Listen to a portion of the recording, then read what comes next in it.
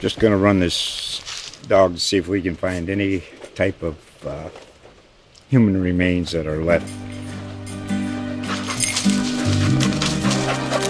Listen to Where Secrets Go to Die, The Disappearance of Derek Hennigan. From the Detroit Free Press, a new podcast set in the woods of Michigan's Upper Peninsula. Available on Apple, Spotify, Freep.com, or wherever you get your podcasts.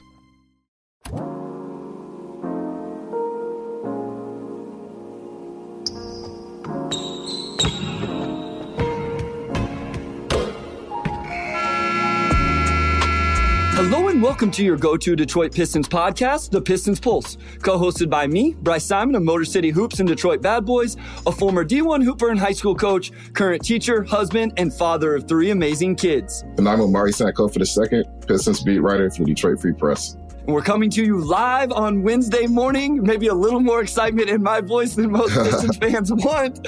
Omari is coming to you live from Chicago. And just so you guys know, we will be recording all the Pistons Pulse episodes this way moving forward. Now, the time varies. Sometimes we record Sunday morning. Sometimes it's Sunday evening. Sometimes it's Monday during the day.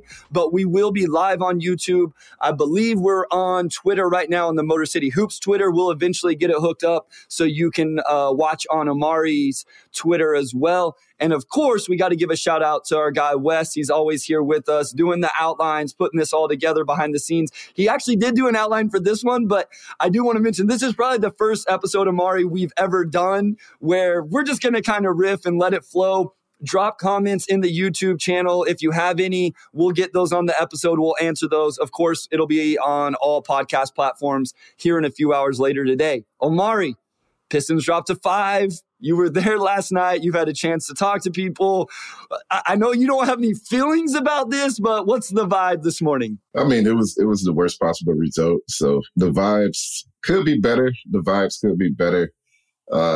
It's just funny. It's funny to me because I was in the lottery drawing room, and it was just like, for me, it was just like I was like darkly humorous to know the result before it went on TV, and then to like watch the broadcast, and it's like the entire draft goes in order, and then it's like Pistons 5, and everybody gasps, and then it's like commercial break. It's just like of all the ways to unveil that pick, that was certainly the most dramatic way to go about it. But I would say, at the end of the day, it's kind of just like what we've been talking about this whole time, and that with the new odds, it's very easy for the worst team to fall all the way down to 5. You have 140 combinations out of 1,001. And it's just really not that much. 14% chance really is not that big. And it was essentially a coin flip for them to even draft top 4 and fall all the way to 5. And that's what happened. So that's the way the lottery is designed to work. It wasn't rigged. There wasn't any funny business. That's just how the numbers go. And obviously no Wemby, likely no Brendan Miller or Scoot. But at 5, there's still a lot of talent. And the bottom line for Detroit is that regardless if they won this lottery or not, they were still going to have to maneuver a lot in free agency and have a lot happen just from a roster skill development standpoint to turn those things around. So, I guess now they can't really use Wemby as a crutch, right? If you get Wemby, maybe that increases the talent floor enough that you can do something next season. Now you're going to have to do it the hard way. And they've been doing it the hard way this whole time. And you also got Kane 2 years ago. So it's just back to the original plan, more or less. I think it's funny you bring up how the lottery was going in order because I was on with Wes and Jack and Blake Silverman over at DBB live stream. And thanks for everybody that tuned in over there. They're doing great things. And that's what it was. Like Blake is reading it off and it's in order and it's in order. And I just made a big deal about you want it to go in order because that means the Pistons didn't get jumped or moved back. And then all of a sudden, I wasn't watching it on the TV. I was just listening to Blake read it off. And then he goes, oh.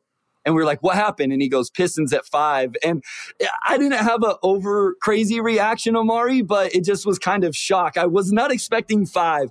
As much as I had pitched that I thought they were going to get number 1, I still was thinking 2, 3, 4. So them going to 5. But we talked about it, Omari, almost a 50% chance that they would land number 5. And I'm with you. I'm glad you brought up the conspiracy theory. I don't understand that. I understand fans wanting to be frustrated and upset and everybody was excited about Wemby and we had done the Scoot and Brandon Miller debates and all that. I get it.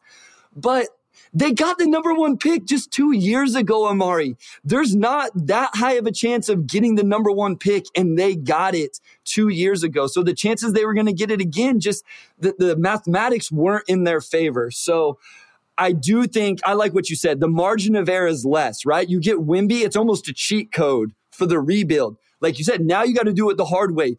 There is a good player going to be available at 5. I have no doubt. I know who I think it is. You may think it's somebody different. Weaver may think it's somebody else. But I would imagine if you go through every draft, you can find someone from 5 or beyond that was a really good player, maybe even a superstar.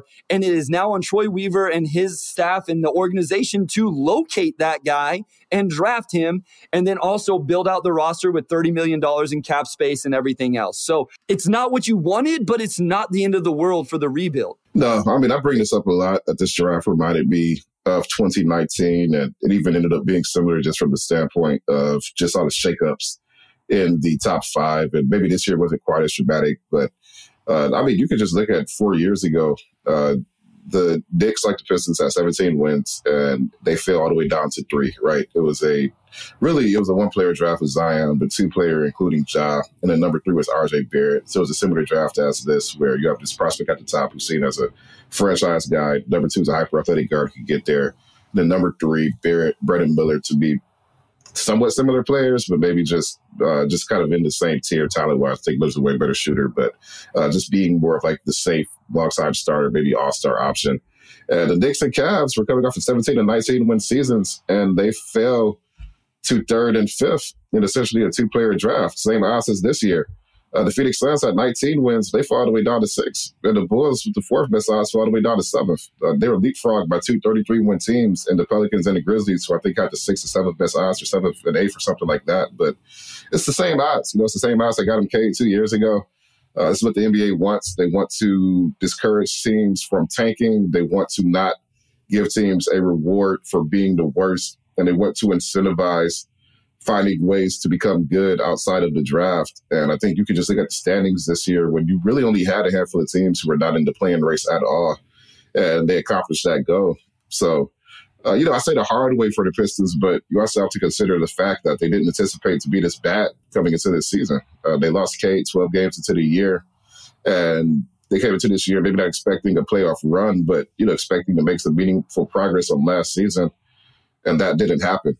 So, should the worst team always get the number 1 pick? I mean, it was like that for a long time, and we didn't have the parity that we have in the NBA, so there has to be some sort of trade-off. But the bottom line for the Pistons and for Troy Weaver and the rest of that front office is that they can't let, the lottery results, they can't let chances define where this rebuild goes, right? They have to figure out a way to get this thing going. There are teams who have won more games with significantly worse lottery luck. We saw Brooklyn. I know they're New York, but, historically with free agents, how they've been able to pull. And they came from nothing, right? And they were able to eventually build a team that allowed them to make some big moves and get some All-NBA talent into the building. And they did it pretty organically. They didn't need a number 1 pick. So, that's just how it goes. At the end of the day, the Pistons just have to figure it out. Sticking with that draft, Omari, because I have a good friend in the content creation space that's a Cavs fan, and he actually texted me last night. He goes, hey, we got Darius Garland at number 5 in 2019. Mm-hmm. So the draft you're talking about, Zion was this generational type prospect, but injuries. Ja Morant has had a great start to his career, but there's some real off the court stuff, as we know. We're not going to get into it. RJ Barrett probably hasn't lived up to number 3. DeAndre Hunter was number 4. Darius Garland at 5. And then let me give you another name at 29, because remember, the Pistons have picked 31, where, in that same range, Keldon Johnson went 29 to the Spurs. So you can also look at the 31st pick, Nick Claxton. Oh, yeah, there you go. I hadn't scrolled that far, but there you go, 31. So my point is, the margin for error is less. And I feel like I'm going to beat a dead horse with that phrase over the next month. The margin for error is less by not getting Wemby. Cade needs to be the face of the franchise. And I think it's important that we remind people, a lot of us feel like or felt like and still do that Cade is a face of the franchise player. Everybody was up in arms that Jaden Ivey wasn't first team all rookie. So that must mean people are pretty excited about what he is. Everybody loves Jalen Duren. If you're telling me you can get a Darius Garland type player at 5 and a Keldon Johnson type player or Nick Claxton type player, not saying those roles, but type player at 29 or at 31, or if you traded back into the first round, don't you feel pretty good still? Like, to me, this is the Detroit way. It's like, if you get Wemby, that's the nice, sexy, shiny, easy road. Detroit is grinded out and tough. And, I just feel like this fits Detroit better than getting the nice, shiny toy. So I know that people are, down. I realize I'm the internal optimist in Detroit Pistons fan base, and people probably hate me for it. I understand it, but I just don't think the restoration and the rebuild is dead by any means because of this result. Yeah, I'm more of I wouldn't say I'm a pessimist. I'm more of a, it's like it was a 14% chance this whole time. It wasn't a question to get Wemby. Like, the odds were always slim. So, and this was always the, fifth pick, 47.9% chance. I guess to me, it's like, well, like that was always a highly likely outcome, and that's what happened. So, I just get confused when I check my mentions and people are like, I can't believe like this is absolutely rigged. The NBA has an anti-Detroit bias and this and that. And I talk about the lottery process. I watched them close it a little bit, but it's just, it wasn't rigged. Like, that's just how it goes. Going back to 2019, the 5 picks after Darius Garland were Jarrett Culver, Kobe White, Jackson Hayes, Rui Hachimura, and Cam Reddish. Two of those, two of those guys may not even be on a roster, and really Rui is the only one in that group Rui's who is been even balling, a pretty solid player. Kobe White's good. He's more of an off the bench heater, but 5 is a good place to be. 5 is better, especially in a draft like this where you don't really know who the studs are really once you get outside of the top 3 or 4. Like, you still want to be as high as possible. Like, that doesn't change. I mean, when I was in high school, middle school, really just high school and college, I was watching the Pistons basketball where they were picking, 7 through 9 or 7 through 10 every single year. And you can still get talented players there. I mean, they miss some guys, but that's tough. So, it's the 5th overall pick. If you can't find a good player with the 5th overall pick, then that, at the end of the day, reflects on the people making the picks and not necessarily the draft itself. You can look at any draft and you can see outside of that top 4 or 5, they are always, above average players, and not stars that come a little bit later.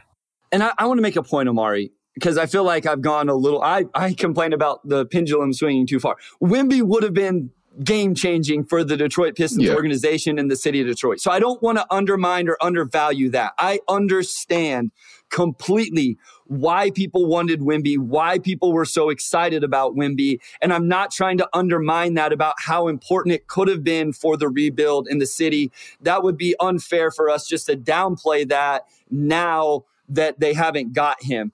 But I think your point is, and you made 14% chance. And here's they got the number 1 pick a couple years ago. Like, they won the lottery 2 years ago, and the likelihood of doing it again just isn't that great. So I don't want to undermine that. I will say, for me, it was essentially the number 1 pick, or if they didn't get number 1, I wasn't going to be that upset because some of the guys I feel good about in a Cam Whitmore, even in the upside of Amin Thompson. I saw people tweeting about Amin a lot the last few days.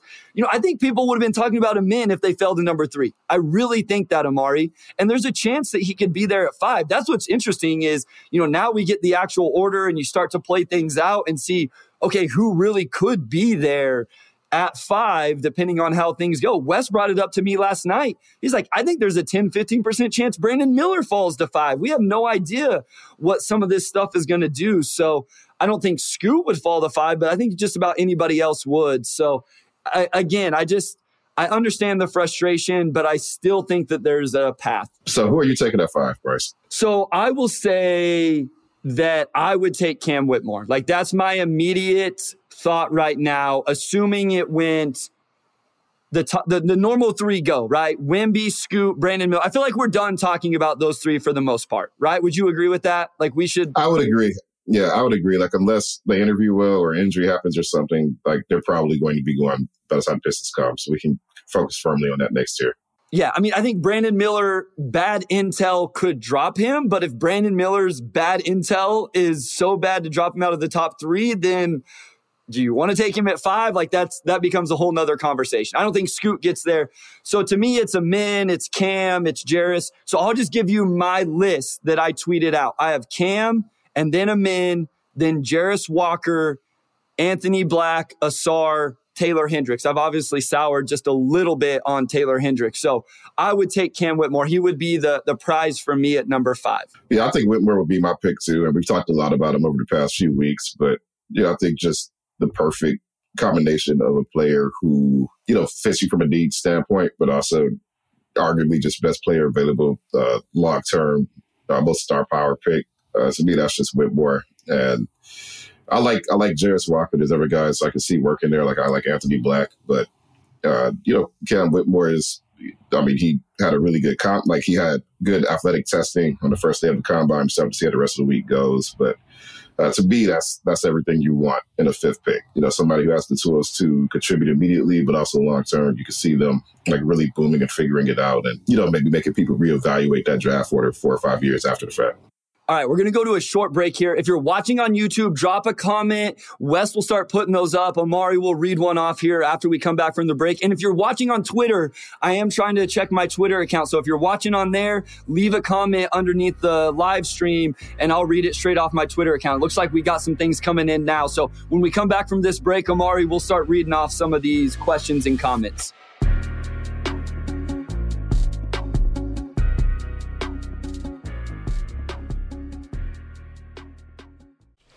Just going to run this dog to see if we can find any type of human remains that are left. Listen to Where Secrets Go to Die, The Disappearance of Derek Hennigan. From the Detroit Free Press, a new podcast set in the woods of Michigan's Upper Peninsula. Available on Apple, Spotify, Freep.com, or wherever you get your podcasts. All right, we are back with segment 2. I want to talk about just being in the drawing room really quickly because it was, because this is all Central Time, so I know a lot of our listeners are listening from Eastern Time. So just move the times back an hour. 5:30, we leave the media room, go into the drawing room. 5:45, we get our phones, reporters, whatever else confiscated. Really what surprised me was just how fast the actual lottery process happened. I would say it started probably right around 6, and by 6:15, it was done. And I know it's not rigged. If you ever, growing up, you ever watched, the lottery drawings on, TV, at 7 p.m. or whatever, for, the Powerball, they use that exact same, a similar machine in, the actual lottery room. And it's literally just 4 ping pong ball combinations. You have 14 balls, it's 4 ping pong ball combinations. They have this process to, make sure that they're drawing the balls at the same time, 20 seconds for the first ball, 10-second intervals for each one. And then if you're watching on the broadcast, I don't know how many viewers we have because I'm just looking at StreamYard, but if you watch on the broadcast, I'm showing you, this is all of the combinations for every team. It's just a sheet of paper with all these numbers, but the Pistons, all their combinations started with 1. So it went 1, 2, 3, 4, 1, 2, 3, 5 or whatever. And it's funny. I think they had to do a total of 8 drawings because the Spurs got the first one, obviously, and then they got the 4th one twice, and they had to keep redrawing it because Spurs combinations kept coming up. But certainly completely random. It was just the Spurs' lucky night, honestly. But it was also cool just to be able to be in that room, and you have representatives from every team, and they're obviously hoping for a good result. But it's just a way different energy compared to being in the broadcast room. It was more business-like, a little bit more mechanical and buttoned up. Pistons represented by John Phelps, who is one of their assistant GMs, and he's actually based in New Orleans. So I'd actually never met him, so it's cool to be able to get to know him a little bit. And I promise you guys, it wasn't rigged. I know I was one in the drawing room, and everybody invested their powers into me to be able to deliver the result back to Detroit. But it was, it is as straightforward as it could get. And it's just kind of funny to know the result. There's 40 people in the room, and only those 40 people know the result. You're just waiting for the broadcast to catch up. The broadcast really is just for so. It all happens in that back room. I love it. All right, we got a question. Let's start getting to these. So, guys, if you have something, drop it in the YouTube comments, or again, I'll check my Twitter in a second. This is from our guy, Blake Silverman. Did a great job doing great things in Pistons NBA draft coverage. Go follow him. Go read him at Detroit Bad Boys. Amari, was there any reaction from the Spurs contingent in the lottery room when one of their combos was drawn first, or did they keep it strictly business? Really good question from Blake there. Yeah, it wasn't. So they had Brian. They were represented by Brian Wright, who's the GM for the Spurs. And on stage, they're represented by R.C. Buford, who was the former GM. I think he's their CEO now. R.C. Buford's reaction was a lot more animated than Brian Wright's was. Brian Wright is actually a former Pistons assistant GM, so I talked to him a little bit. He was there before I started covering the team, so it's my first time meeting him. Just really chill, like laid back guy. He didn't throw all this stuff in the air. There wasn't a big celebration or anything, but obviously you could tell after the fact that he was very happy with the result. Yeah, I bet it's hard to keep your composure, but you said it like it's a little more professional-like and all of that. Okay, I want to get into this one because this was a conversation that was happening yesterday in some chats I was a part of. So from Chris Mikesell, why do so many people feel like Troy Weaver is on the hot seat? I'm not sure how he could have done much better given what he started with. The 2020 could be on a list, but the whole draft was a mess. Chris, you are speaking directly to me. I swear you were in my phone yesterday because this is essentially the exact point I made him. Where have Troy Weaver's big moves, where has he been able to make them? Like, where have the opportunities been? Now, the 2020 draft was a mess. It looks like Killian was a miss, right? I think everybody would agree with that. But it was his first draft as a GM. A lot of GMs miss with their first draft. Again, I'm a Chiefs fan. If you follow Brett Veach, the Kansas City Chiefs GM, his first couple drafts were a mess. Now he's 3, 4, 5 years into it. He's getting really good at it. And I realize people are going to say Patrick Mahomes, whatever. Not like he just drafts good players. So I don't mean to give Troy a pass, but it's somewhat understandable. That was a missed opportunity, though. The Jeremy Grant turning into Jalen Duren, all that stuff looks like a win. Boyan looks like a win. Cade Cunningham, even if you don't want to give him credit, was a win. Jaden Ivey looks like a win. I think there's a couple really big moves like we've talked about coming up this offseason. My belief has waned a little bit, Omari. I think early on we gave him a little too much credit, but I don't think he's on the hot seat because I just don't know what you point to and say, oh my God, this is just awful. Yeah, no, he's not on the hot seat. Like, I think fans get impatient with just losing games, which, I mean, they've been losing games for 15 years, so I get it. The reality is that a lot of rebuilds start off with assets so you could flip into more assets, right? And the Pistons just didn't have that. They didn't get anything for Blake Griffin. They had to eat his contract, actually. So you just had... It was a negative asset for Amari. So it was a negative asset. Like, you just had this giant contract taking up about a fourth of the cap, and they just had to wait for it to come off of the books. So, I mean, really, this rebuild, if you consider when Blake Griffin's money came off of the books in 2021, I believe, this rebuild to me is really only, as far as the Troy Weaver part, has really only gotten going for 2 years when you consider just the cleanup work he had to do to get off of that previous era where you had, like Blake Griffin and, Derrick Rose playing a lot of minutes. And, those were still two of the guys on the team. And I think they got a second round pick and like Dennis Smith Jr. for Derrick Rose, but they just couldn't create any positive momentum immediately. They had to dig themselves out of a hole. And to me, that makes this rebuild very different from like a Memphis where they got a treasure trove of assets for Marc Gasol and Mike Conley, and that really kind of jump-started, especially when they moved up to number 2 and got John, that really jump-started their rebuild. Or OKC, you have these really talented players who are still playing high-level basketball, and you flip them and you get all these draft picks back. The Pistons just didn't have that. So, I think there's a lot of fans who don't really pay attention to like the cap side, the asset side. But if a lot of rebuilds start from 0 and then you make moves and you get to 10, the Pistons started at 0, went to like negative 20. Not Troy Weaver's fault at all. Any GM would have had to just bite the bullet and, buy Blake Griffin out of his deal just because he didn't have any value around the league. He was on a max contract. And then you have a max contract and that salary on the books the next season, and you just kind of have to wait it out. So none of that's Troy Weaver's fault. He had to come in and essentially do cleanup, and he's done that. They have young players. You got Bogey and Alec Burks and these talented vets.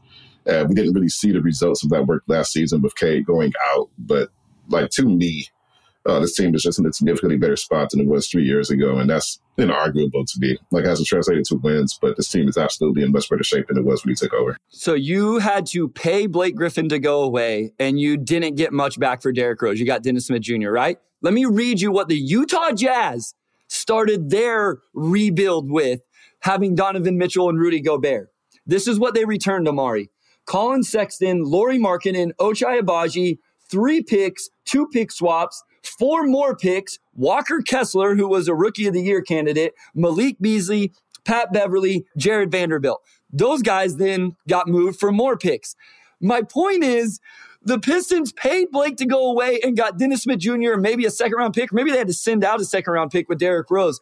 That's not even close to what the Utah Jazz just started their rebuild with. And I know not every team gets to start with what the Jazz started with, but it's just they literally started with nothing. Weaver started with nothing, and then on top of it, it slowed it down because he did miss with his first pick. I will say that Killian Hayes is a miss. I realize there's still a path to maybe a backup point guard, but you still probably want a little bit more than that at number 7. So it was always going to take longer than what I think a lot of us wanted to, definitely than what I thought it was going to whenever it first started. I mean, I was the crazy person that thought they were going to the playoffs the year they drafted Cade. So I think we've all been put in check a little bit, but I still think it's on a decent path. And again, Omari, I'm interested in what you think.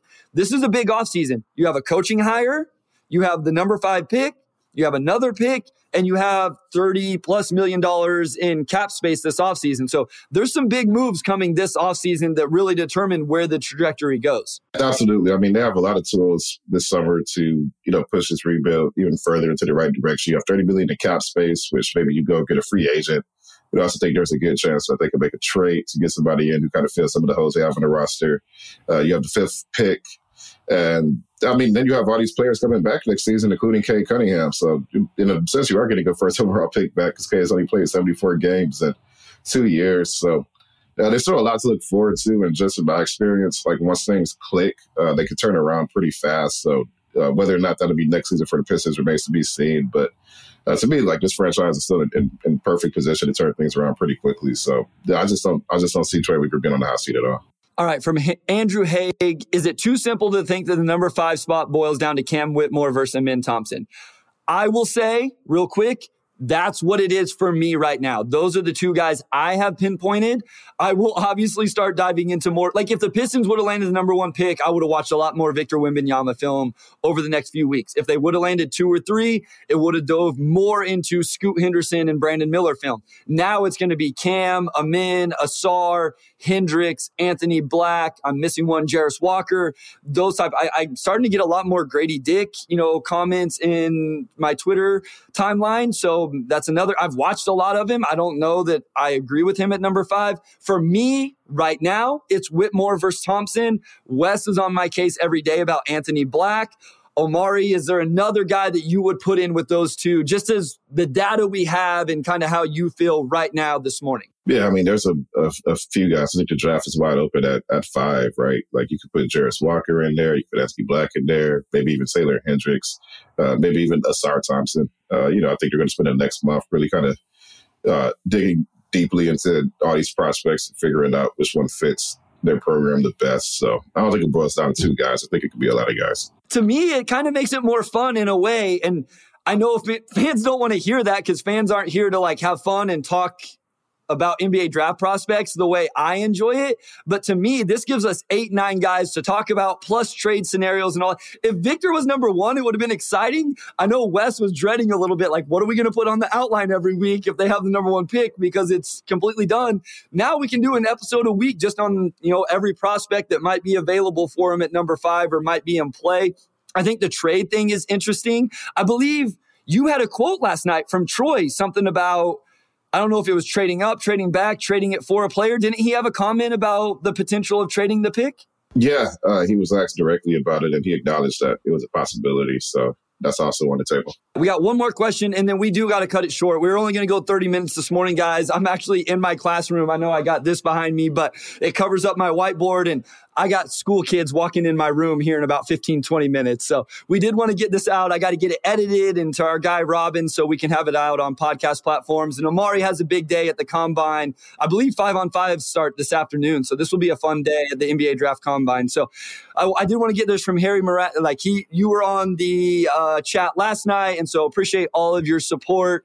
What is the most money? And I don't know what that one means. Oh, time. So how long is the length? You'd be down. I'm not very good with emojis. My bad. You'd be down with paying to bring Jeremy Grant back. We kind of mentioned it last week. I think, especially with the way the cap's going to go up, you're going to have players making $60 million a year, not too long from now. To me, if you can get Jeremy for $30 a year, I think that's that's pretty great. You know, he already knows the system. Well, I guess not anymore because they're a new coach, but he knows the organization, he knows the front office, he knows a lot of guys on his team. Just on paper, I think he really fits, you know, exactly what you need. Just has a really big wing / power forward who can knock down threes. So I think 38 years is probably the sweet spot for him. Yeah, and I think it's going to be interesting what the Blazers do. Do they go full rebuild? Do they decide to trade Dame and draft Scoot and start somewhat fresh with the Scoot, Shaedon Sharpe combination? I think that would be, you know, more inclined to Jeremy walking away from Portland and possibly back in Detroit. And one thing I want to emphasize, if Jeremy comes back to Detroit, he knows what he's signing up for. He knows the role he's signing up for. And for me, it's the perfect role for him where he can be impactful on the boards, on the defensive end of the floor, and all of those things. So, yes, we've talked about it on previous episodes.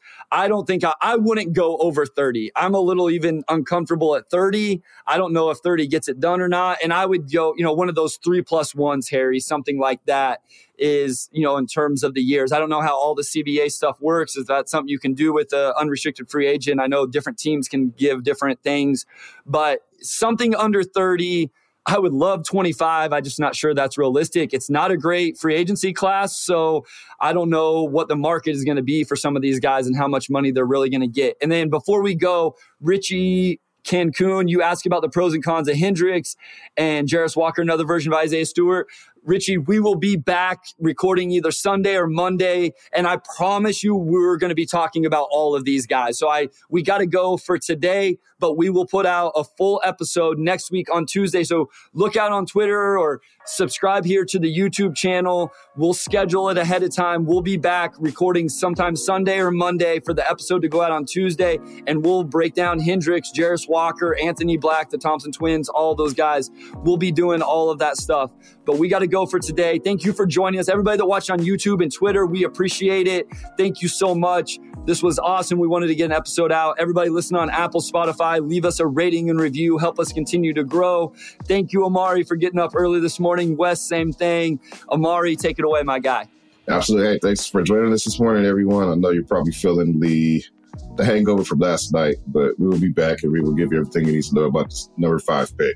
So big thanks to our audio producer, Robin Chan, our executive producer, Anjanette Delgado, and our sports editor, Kirkland Crawford. Also, big thanks to Wes Davenport, as always, and talk to you all next week.